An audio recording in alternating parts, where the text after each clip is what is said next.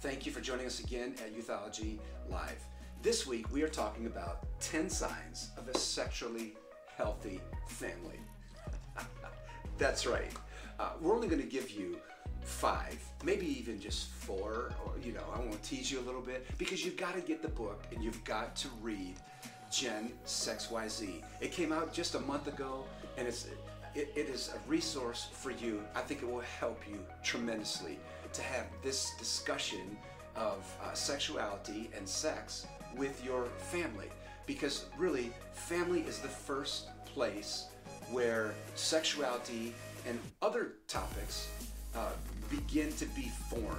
Those conversations, well, I know maybe in a healthy home, that's where it begins, right? Because our students, our children, our teenagers are having those conversations at an earlier and earlier age. So how do we get that conversation back? I had a father who just recently emailed me and said, "Thank you for your presentation, because I didn't know what to say. I didn't know how to have the conversation. I didn't know the terminology. I didn't know the language. But you gave me a framework for how to have this discussion with my middle school kids." So listen, they're probably a little late already, sir. But anyway, let's get right to it, okay? So number 1, a sign of a sexually healthy family. The Bible is the center of our theology. The Bible is the center of our theology. Not culture, okay? Not society, not meology, but the scriptures are the center of theology in the home. And I realize not all of us are going to read the scriptures the same way. We have different levels of understanding of the scriptures. But hear me, we have to at least get back to the Bible when it comes to all of the topics and the issues that we're dealing with our society today. As a matter of fact, here I like to say it this way: a generation that can speak biblically to the issues of the day, the most important issues of the day, that generation wins. But when a generation cannot speak to the most important issues of the day, then really they have the answers to the questions nobody is asking. And I think today one of the most important topics that families need to define for their children is this topic of sexuality. So we get back to the scriptures, okay? And you'll see in the notes, I give you a biblical framework with texts from Genesis to Revelation. It'll be in the notes. You'll see it. We don't have the time to dive deep into that, but anyway. All right. The second sign of a sexually healthy family is the balance of the family in discussions. The balance of the family in discussions that are both scriptural and cultural.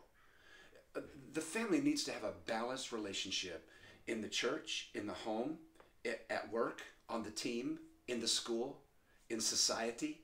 Instead of, there's this idea called hyper-familism that says, you know what, I'm just going to retreat. Everything that's going on in society and culture today, I'm just going to retreat. I'm going to bring my family in close, and we're not going to let any outside influences, listen, that's not smart either. That's not smart. We have to understand that our students are, outside of this hybrid education they're in right now, our students are spending 7-8 hours away from the home every day in the educational process, or longer if they're an athlete, longer if they're involved in theater, longer if they have extracurricular activities. And so there's this whole other center, there's a whole nother sector of society that is speaking into our children.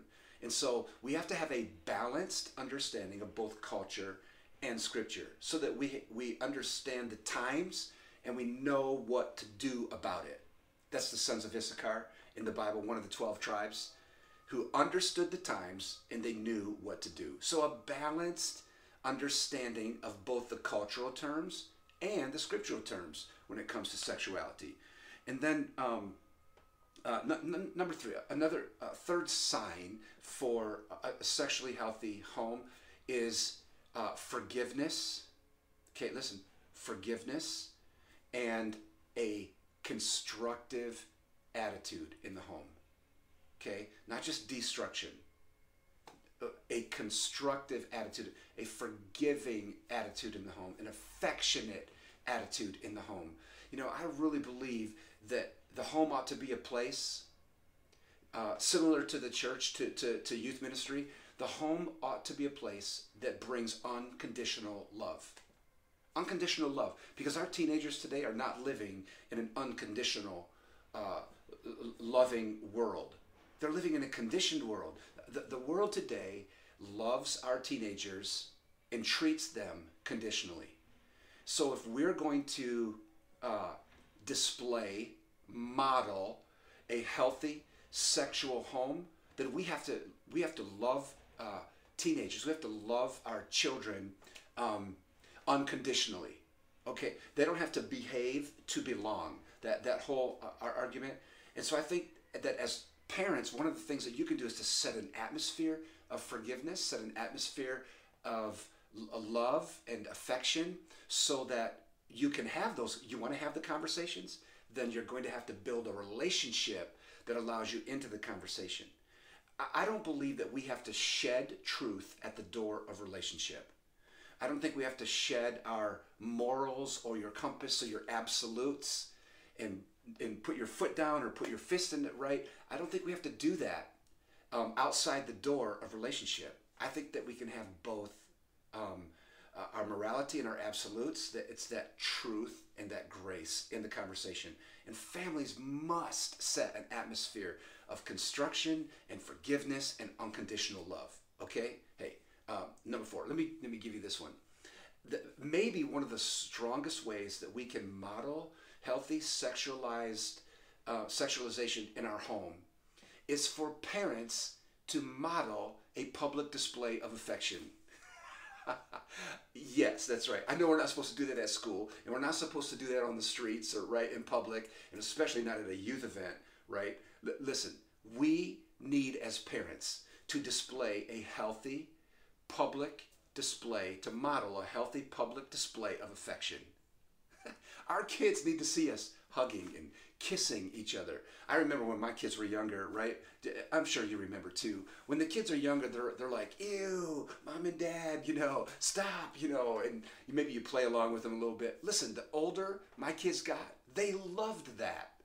I think they loved it when they were young too, but it's just that adolescent response, right?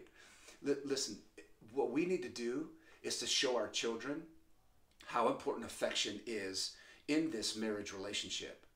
In this relationship, we can model a healthy public display of affection, and it shows our teenagers, it shows our middle schoolers and our elementary kids, it shows our children how valuable displaying that affection and that hugging and that kissing and the words that you say to each other in front of them. It gives them a model of how they're going to shape their family when they get older. Okay? All right.